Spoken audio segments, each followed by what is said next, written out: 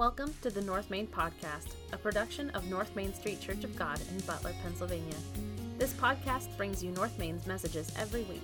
We strive to know God intimately, grow in Christ continually, and go for Him daily.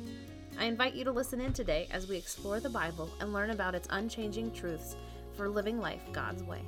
Let's listen in to this week's message.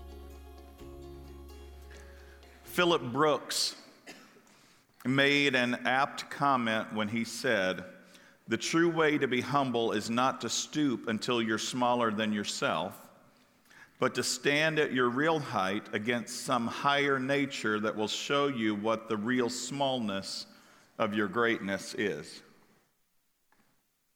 We come to the end of our series today on Samson. We've been in Samson for 4 weeks.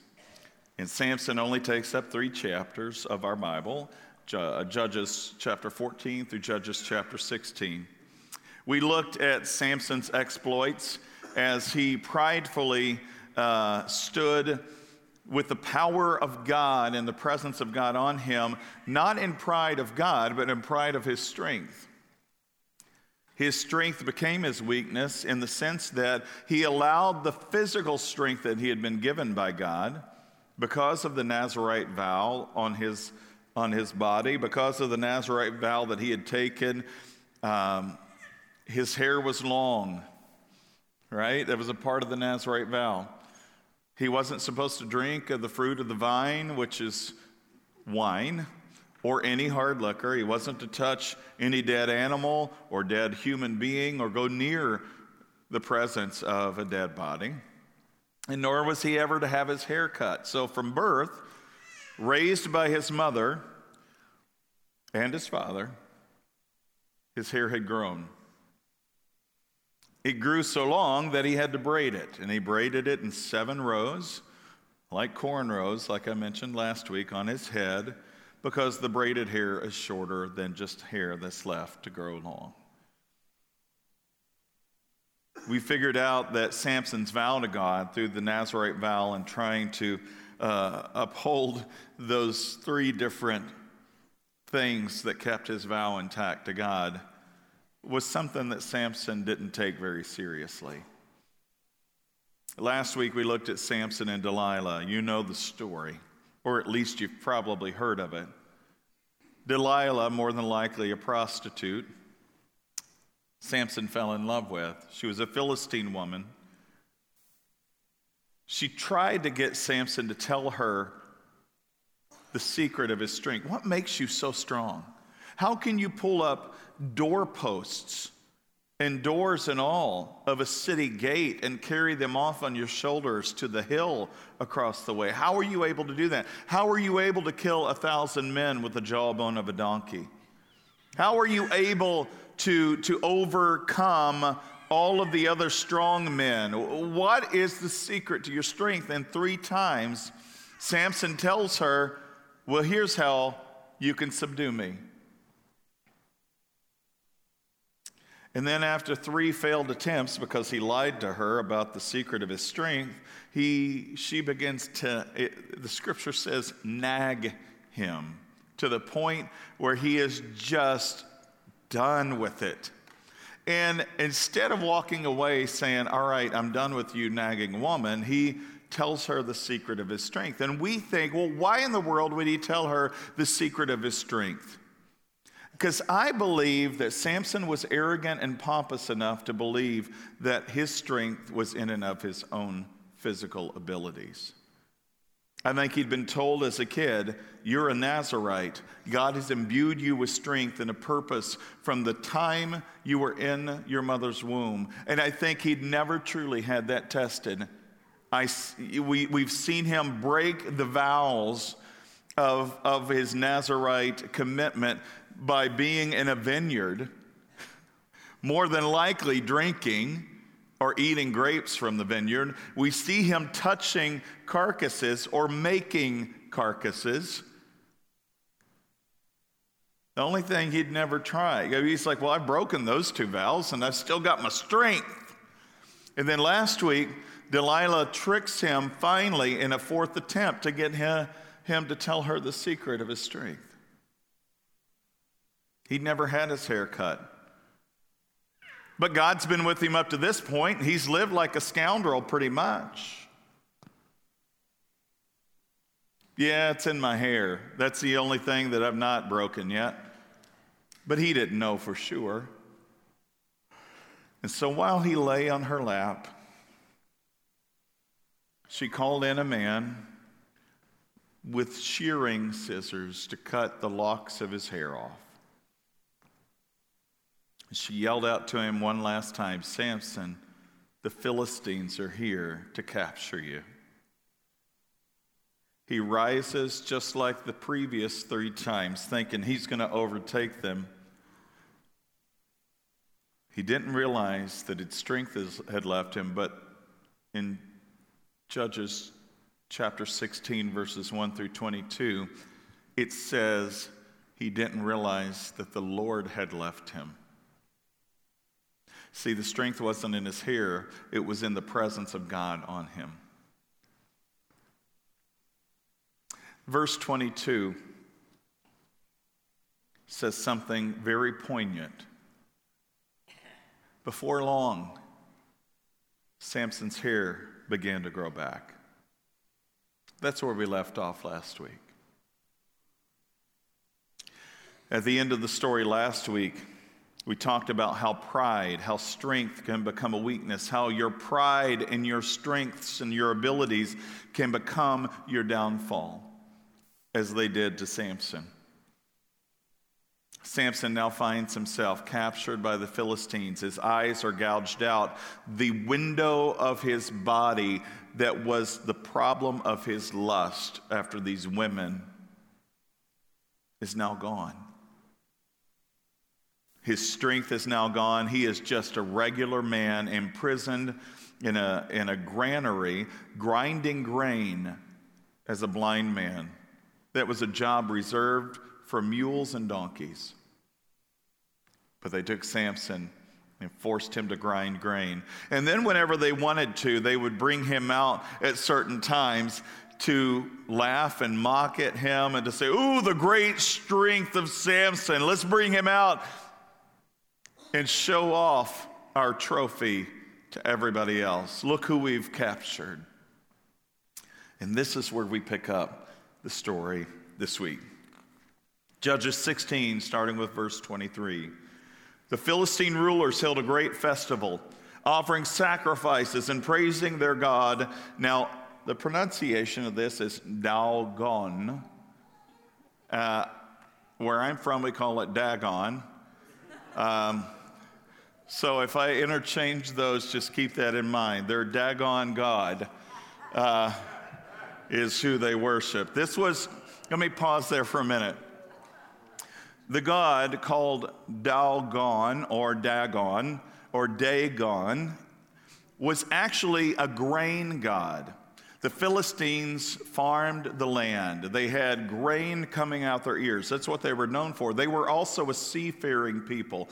More than likely, it seems that they had come from the island of Crete and the Minoan culture and sailed down the Mediterranean and set up on the coastal area of the lower part of the Mediterranean next to where Israel, current-day Israel is, in the strip of land where Gaza is. And so the god called Dagon was actually half fish, half human. So no matter what you see in films and different things about Samson, I've seen different statuettes and stuff of this god, but the actual historical figure would have been, the lower part would have been a fish body, and the upper part would have been the body of a female. The head of a woman. Sounds like a mermaid, doesn't it? But instead of being a sea god or an ocean god or a water god, this was a god of grain. And so this figure would have stood in the temple in Gaza or Ashdod. It would have been this picture or this image. Whenever the Ark of the Covenant, if you know anything about the exploits of Saul and David, whenever the Ark of the Covenant was stolen by the Philistines and taken to the land of the Philistines, and it was taken into their temple. Do you know what happened to the god, the statuette? It fell and broke, and it kept falling and breaking. And it would curse the Philistines, so much so to the point that eventually they sent the Ark of the Covenant back on a wagon pulled by 2 oxen and sent it off in the direction of where the Jews were and said, "We don't want your ark anymore. It's kind of freaky." All right? Sorry, a little history lesson, but picture in your mind this God. They have come together, the Philistines, after besting Samson. They bring him out in this festival. They said, "Our God has given us victory over our enemy Samson." Interestingly enough, they think that their God, Dagon, has overcome Samson, and that their God has shined down upon them to give Samson over to them. They don't realize that it's the God of Abraham, Isaac, and Jacob that has left Samson, thus causing him to be weak enough to be captured because of his own foolishness and pride. But the Philistines have convinced themselves in their own pride, in their own arrogance, it's all about what our God did that allowed us to be able to overcome Samson. When the people saw him, it goes on to say, they praised their God, saying, "Our God has delivered our enemy to us. The one who killed so many of us is now in our power." Oh, how quickly pride and arrogance can switch hands. Half drunk by now. Yes, that word drunk in the Hebrew is the same word for drunk in English.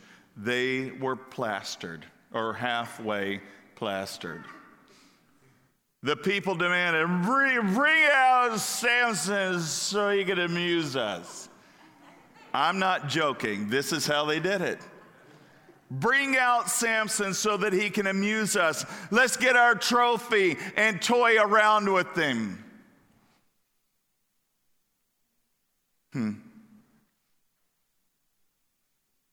So he was brought out from the prison to amuse them. And they told him, and they had him stand between the pillars supporting the roof. That's a big mistake. Samson said to the young servant who was leading him by the hand, "Place my hands against the pillars that hold up the temple. I just want to rest against them." Now, for all Samson knows, his strength is still gone. He's still a weak and broken, blind man. And now he's standing in front of 3,000 drunken Philistines, laughing and mocking him. Now the temple was completely filled with people. All the Philistine rulers were there. How many rulers of the Philistines? All of them. All the Philistine rulers were there, and there were about 3,000 men and women on the roof who were watching as Samson amused them. Then Samson prayed to the Lord God, or to the Lord, "Sovereign Lord, remember me again. Oh God, please strengthen me just one more time. With one blow, let me pay back the Philistines for the loss of my 2 eyes." You notice a change in perspective, a change in tone. After Samson had killed 1,000 Philistines with the jawbone of a donkey just a couple weeks ago when we looked at that passage, he's now dying of thirst, or so he thinks. The only time we hear him cry out to God is in that one time before this last prayer. And what does he say? "Aren't you going to give me something to drink? God, look at all that I did." His tone's changed a bit, hasn't it? Why does it take, let me step aside from my message for a minute. Why does it take some people to be brought so low before they realize who God is and what God wants from them and what God desires for them? How low, and this is not limbo, how low can you go? How low is one individual willing to go before they get to the point where they say, okay, I can't do it anymore? How low do you go before you get to the point of humility where you say, God, it's all about you, it's never about me. There is no strength in me apart from you. There is no goodness in me apart from you. There is no hope in me apart from you. How low do you have to go? Then Samson put his hands on the two center pillars that held up the temple, and pushing against them with both hands, he prayed, "Let me die with the Philistines." And the temple crashed down on the Philistine rulers and all the people. So he killed more people when he died than he had during his entire lifetime. Later, his brothers and other relatives went down to get his body. They took him back home and buried him between Zorah and Eshtaol, where his father Manoah was buried. Samson had judged Israel for 20 years. What we learn in these few verses today is this: humility leads to victory. Without humility, there is no victory. You might get a false image of victory. You might get what the world calls victory. But the world's idea of victory and success is actually very empty compared to the victory that God gives through humility. I've never once read in all the 66 books of the Bible where God blesses the arrogant and prideful person. Not once. Now, it may seem like it for a time, but in the end, there's always defeat. Pride is what brought Satan so low. Pride continues to bring Satan to even lower depths. And he's accursed, along with the demons of hell. That's why hell is a place that was created by God to cast him and his minions into. It was never created for you and me. But there's so many of us, I think, a lot of times following the path of Samson or even the Philistines, to think we've got things figured out. And look how good I've got it right now. And I don't go to church. I don't believe in God. And even Christians, believers in Christ, ask the question, God, why does it seem like the wicked prosper and the faithful wither? But do they really? If you're looking through human eyes instead of the eyes of God, you may deceive yourself or be deceived into believing the world has it so much better than God's people do, because God's people are persecuted. They're held down. They're pushed back. They're trampled on. Why does it seem like the rest of the world has so much more blessings than we do? Don't deceive yourself. They don't. They're just as empty, if not more so, than the regular person you pass on the street. Filling themselves and filling that void that God should be filling in their lives with sexuality issues or drugs or alcohol or gossip or dissension or division or unforgiveness or bitterness or resentfulness. And sadly, we allow the enemy to deceive us as believers in Christ, that they've got it so much better off, and then we get the seed of bitterness, resentfulness, unforgiveness, all of these things planted in our own hearts. And if we don't take that out by the root, then we become just the way the world is.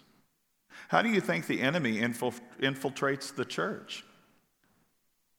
The way he infiltrated the garden before the fall in Genesis 1 and 2. He infiltrates the garden with crafty speech, with deception, with lies, or what Paul says in Colossians chapter 1, with high-sounding nonsense and these empty philosophies that we can get easily convinced by. The world has a very convincing argument. You can see this in the universities. This is why a lot of parents fear to send their kids to university anymore, especially those of us who are believers in Christ, because we think, oh, they're going to leave the church. They're going to leave their faith behind. Why? Because of the high-sounding nonsense and empty philosophies of the university, or that the world portrays. I digress. Let me move on. Pride leads us to believe we're victorious when instead we're on the verge of defeat. And I put that in there not for Samson's sake, but for the Philistines' sake. Because isn't that what they did? Look what our God has done for us. Dagon has delivered Samson to us. Hasn't he, she, fish? Look what, and they praised their God twice within the first few verses there. Our God has handed Samson over. Actually, Samson's God handed him over to you because Samson's God withdrew from Samson. Oh, how deceived we become.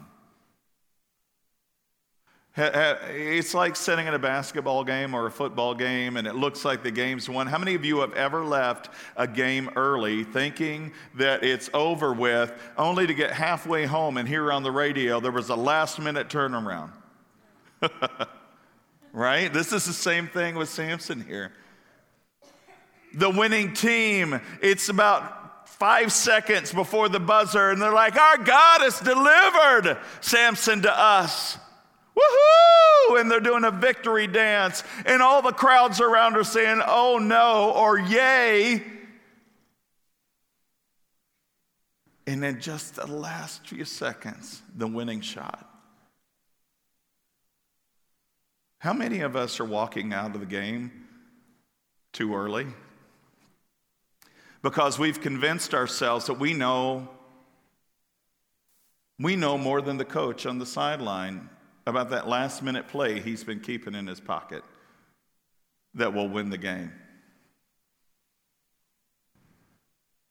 How many of us are arrogant enough to walk away when the best is yet to come?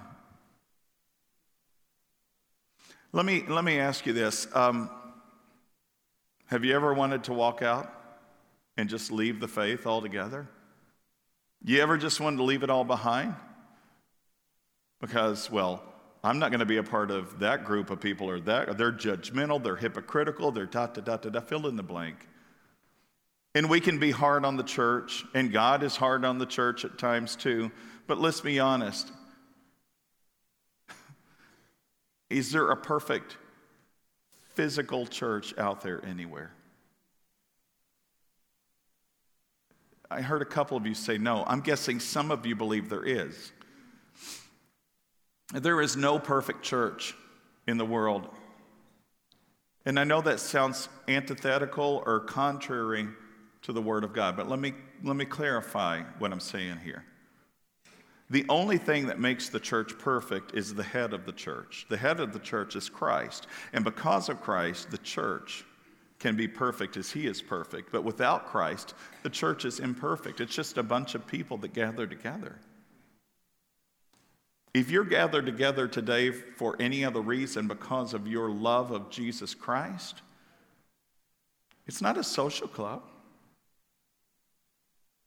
So when the going gets tough and when things start happening, when problems invade the church, or when this person hurts your feeling, or that person offends you, or this person is not wearing the right kind of clothes or shoes, or whatever the case is, fill in the blank, then the enemy has swayed you to his belief, and he has overcome you through deception.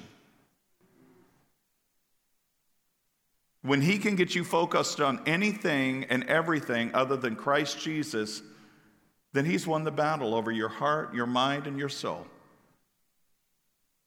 See, this is what was happening in the early church. This is most of Paul's letters to the church.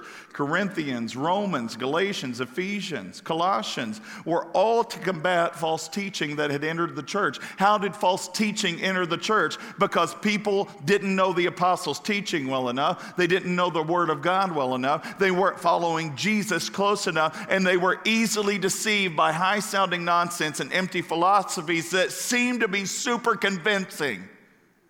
Well, that seems right. Am I dishonoring God if I don't wear a tie? I've heard that a million times over. In the Church of God, which this church is a part of, Anderson, Indiana, it was sinful to wear a tie for the first 20 years of our existence. Did you know why? Because it was considered an outward adornment. It was considered prideful. We wouldn't even allow our buttons to show on our shirts. You know what they would do with the shirts? They would actually make an extra little flap to cover the buttons because buttons were considered an outward adornment. They wouldn't wear jewelry, not even a wedding ring, because it was considered an outward adornment. And yet we get caught up in this stupid nonsense today to think it's this or it's that, when it has nothing to do with what Jesus died for. Jesus would probably not be welcome on most of the stages of our church facilities to preach a message today because of the way he looks, because of the way do you know they didn't have deodorant back in those days? They didn't have air conditioning, they didn't have deodorant. They had servants at most homes to wash the muck off the feet. And no, they did not take daily baths. Jesus would not be, sadly, and it's a sad testimony of the state of affairs in the American church today, that Jesus wouldn't be welcome into the midst of what we call church. Because we're too prideful to look at what's most important. That we hold on to those things that we have made sacrosanct that in the grand scheme of eternity won't mount to a hill of beans. Why is the church and our culture dying? I heard a statistic this week at camp meeting. The average church attendance, if you will, is 1.9 times per month. 1.9. 2 times a month. At, let's just say, 2 hours a time. That's 4 hours a month. 4 hours times 4 hours times 12 is what? 48, nearly 50 hours a month, or year. I had somebody calculate for me in one of my classes, how many hours are there in a year? 365 days times 24, it's just over 8,700 hours a year. In the average church attendance, this is just Sunday mornings, if we're even able to get people out for that, is 2 times a month. And this is 2 hours per time, maybe. I'm being gracious to give it that. 50 hours a year committed to the fellowship. What did the early church devote themselves to? I said this in our communion service this morning. They devoted themselves to the apostles' teaching, to the fellowship, to the breaking of bread, including the Lord's Supper, and to prayer. It says they met in the temple daily. They shared meals together with glad and sincere hearts. If anybody had need, somebody who had something would sell it off and give the proceeds to the apostles to distribute to those who had need. There was no need in the body of Christ. They knew what they were about. They were hyper-focused on Jesus Christ and the power of the Holy Spirit working. And it says in Acts chapter 2, verse 43, that they stood in awe. You know that word awe means fear?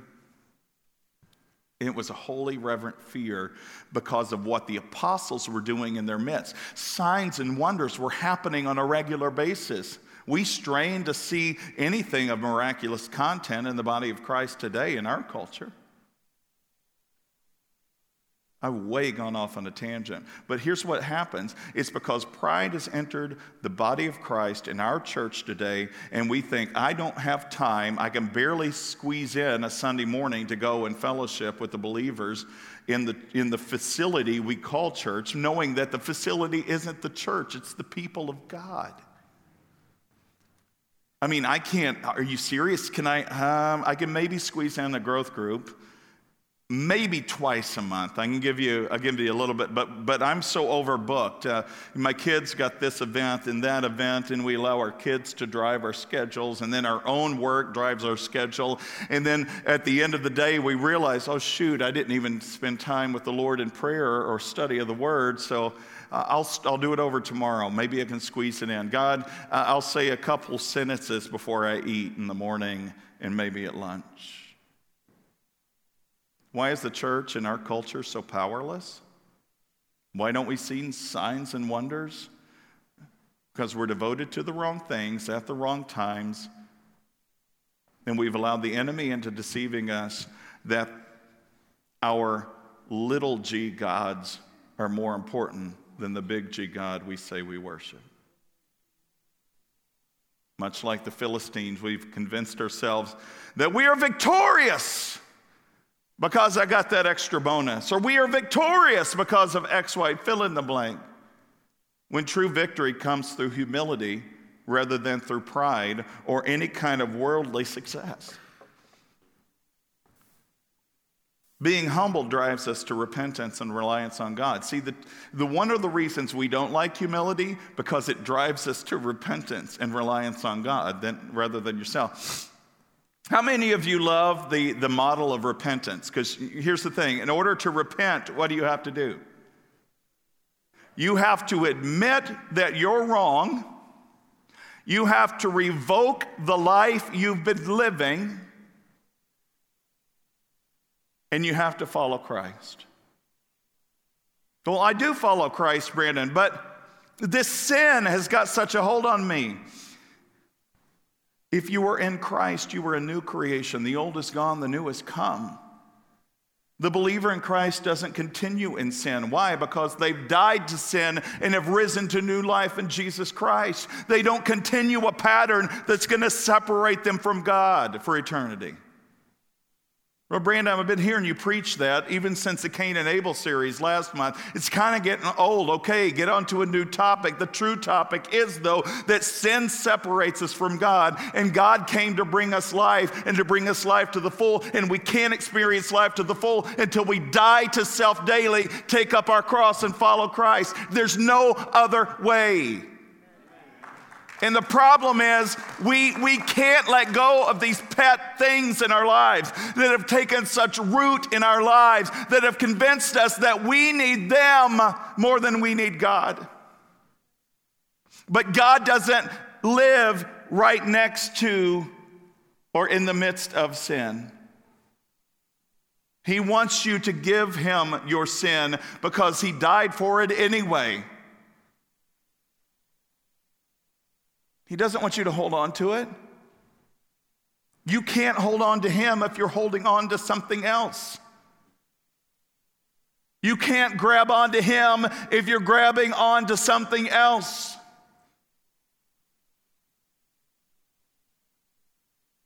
This is why Jesus says, even, and this hits super close to home for everybody, unless you hate your mother, your father, your son, your daughter, your brother, your sister, you can have no part of me. Have you heard that verse of Scripture before? Do you know those came straight from the lips of Jesus? Well, wait a minute. Jesus says I'm supposed to love. They'll know we are his disciples by our love for one another. And now he's telling us to hate? No, what he is saying is this, and if you understand the context, it goes something like this. Your love for me should be so much greater that your love for everybody else looks like hatred. Can you say that? Can you say, God, you love him with such a passion and a fervor that your love for him makes all the other loves in your life look like hatred? He's not telling you to go hate people. He's saying, you need to love me more, or this thing's not going to work out.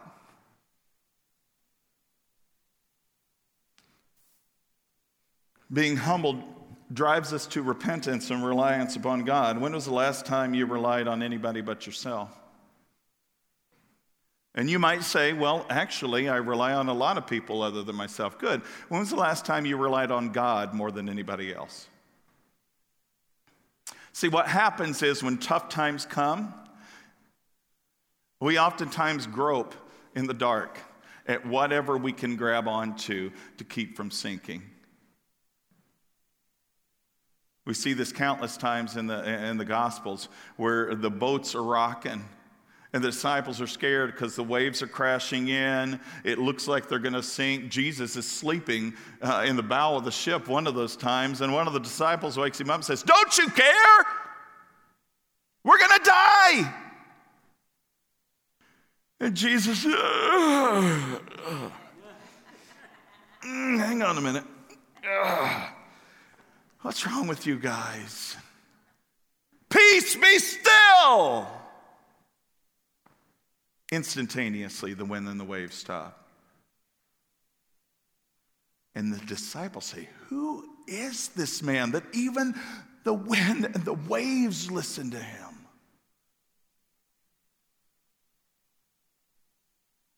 Some of you are in the biggest storms of your life right now.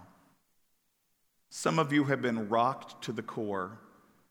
And you're trying to keep the water out of the boat, and I see you bailing, and I see you bailing the water out, and you're like, oh God, what's happening? What's happening? Last ditch attempt. You think God's asleep. And in your own pride, you rely on yourself to keep the boat afloat when you need to say, we're beyond help. Jesus, are you there?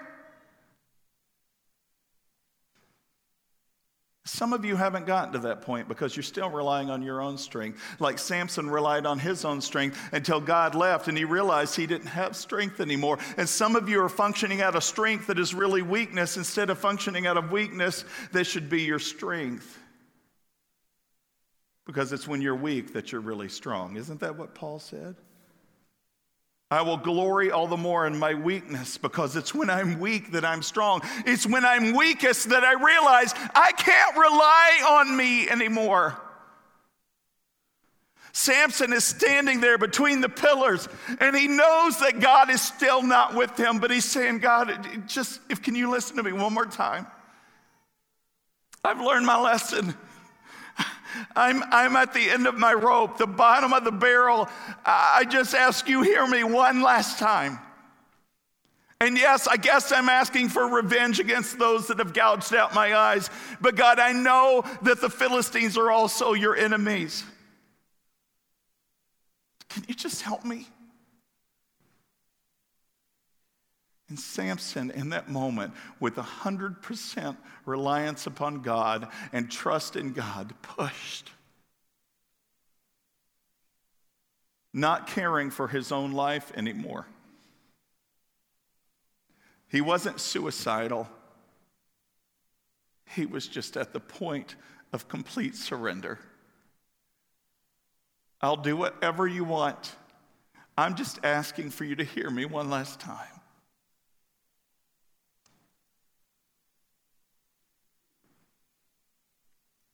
Humility brings greater action and victory than pride ever can.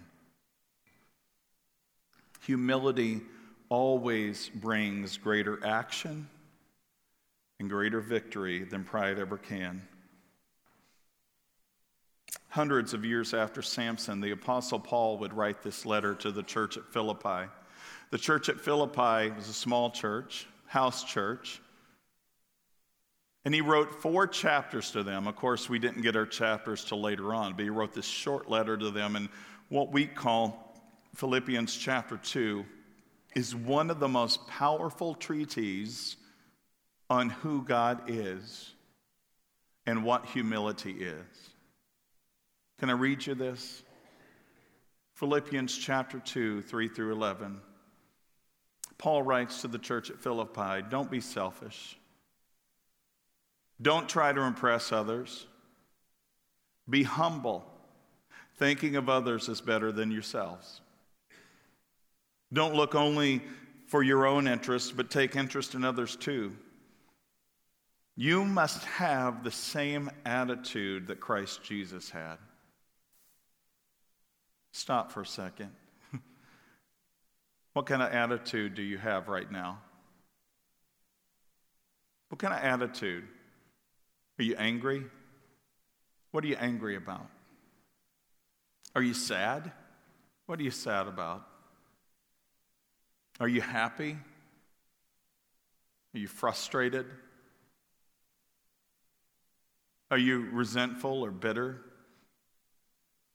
What kind of attitude do you have? Is it negative? Glass half empty? Are you optimistic? Why? You must have the same attitude that Christ Jesus had. Though he was God, he did not think of equality with God as something to cling to. You know what that says? You know what that means? Paul is claiming and stating very rightly that Jesus Christ was God in the flesh. And Jesus knew he was God in the flesh. And though he was God, he didn't walk around demanding what God could have demanded from us. He didn't walk around, hey, I'm God. You need to do what I say or you're going to hell. Now, he was harsh, and yes, he did talk about the judgment of God. You can't read the Gospels and not see he laid the law down, so to speak. But he was full of grace as well as truth. You need to have the same attitude that Christ Jesus had. Though he was God and he knew it, he didn't walk around strutting his stuff in this prideful, arrogant way, and he's one who could have if he wanted to. But he didn't. You need to have that same attitude. Instead, verse 7, it says, he gave up his divine privileges. What were the divine privileges he gave up? God, the Father, Son, and Holy Spirit, confined himself to a body, a physical body, a broken body, a body that was prone to bleed, a body that could get disease, a body that could get hurt, a body that could physically die. God limited his powers so he could embody this flesh that we have that hurts when it's broken. Instead, he gave up his divine privileges. He took a humble human form. He humbled himself in obedience to God, and he died a criminal's death on the cross, though he was not a criminal. Therefore, God elevated him to the place of highest honor and gave him the name above all other names, that at the name of Jesus every knee should bow in heaven and on earth and under the earth, and every tongue confess that Jesus Christ is Lord, to the glory of God the Father. That's what our attitude should be like. The door of life is a mystery. It becomes slightly shorter than the one who wishes to enter it, and thus only the one who bows in humility can cross its threshold. The Handbook of Magazine Article Writing contains this illustration by Philip Barry Osborne. Listen to this. Alex Haley, the author of Roots. Have you ever heard of the book Roots? It was turned into a movie. He has a picture in his office, and I may have told you this illustration before, but it bears repeating. Alex Haley has this picture in his office showing a turtle sitting on top of a fence post. The picture is there to remind him of a lesson that he learned a long time ago. If you see a turtle sitting on a fence post, you know that he had some help getting up there. Alex says, anytime I start thinking, wow, isn't this marvelous? All that I've been able to accomplish, everything that I've been able to do. I look at that picture and I remind myself of how this turtle got up on the post and how I too and where I'm able to be in life. You see, Samson would have to be humbled in order to have the most strength he could ever have had in his lifetime. Oh, sure, he could kill lions, he could strike down 1,000 Philistines with the jawbone of a donkey, but his greatest accomplishment would become the greatest feat of his lifetime in tearing down the 2 pillars of a temple that would crush the enemies of God to the tune of 3,000 men and women who worshiped their gods, who gave glory to their gods, who sacrificed their kids to their gods, who did atrocious things in the name of their gods. And God's judgment was coming upon the Philistines. But God's judgment had to first come upon Samson before it came upon the Philippines.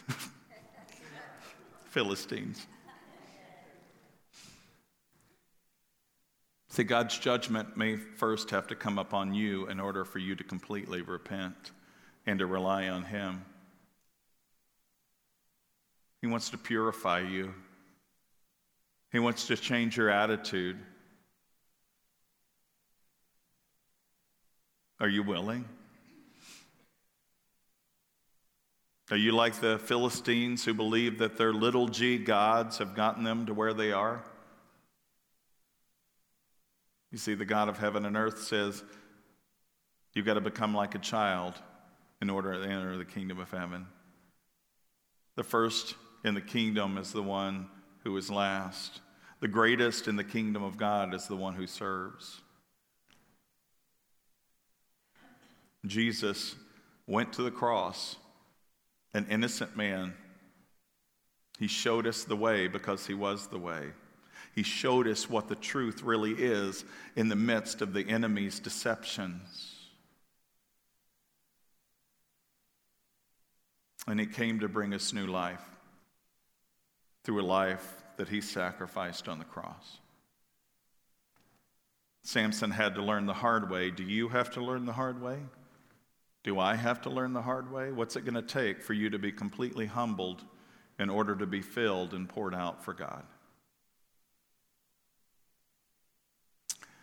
As our worship team comes forward to close this out today, where are you? Are your eyes gouged out? You feel like you're grinding grain in a prison somewhere? Maybe that's where God has you so that he can get your attention to say, I can use you now. You don't have to stoop that low or to be that low in order to be used of God, but you do have to be completely humble. And to be completely humble, that means I'm not thinking about myself.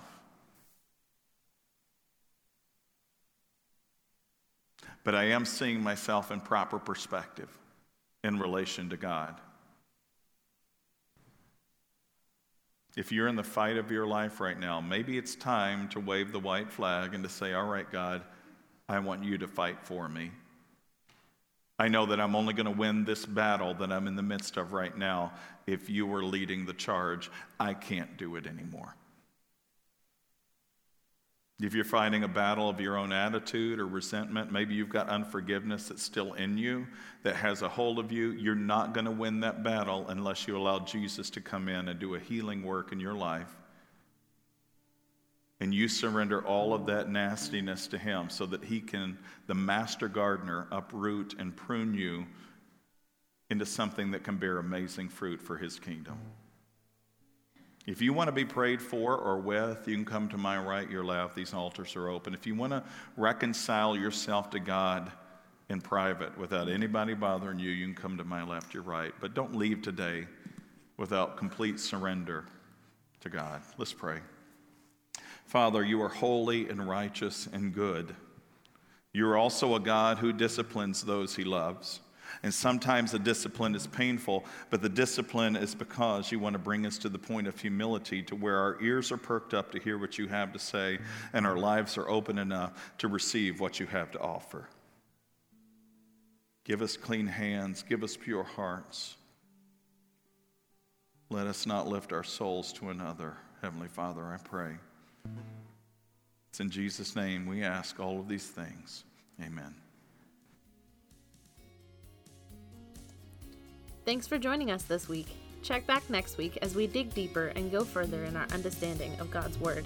Make sure to visit us on our website, www.northmaincog.org, where you can learn more about us.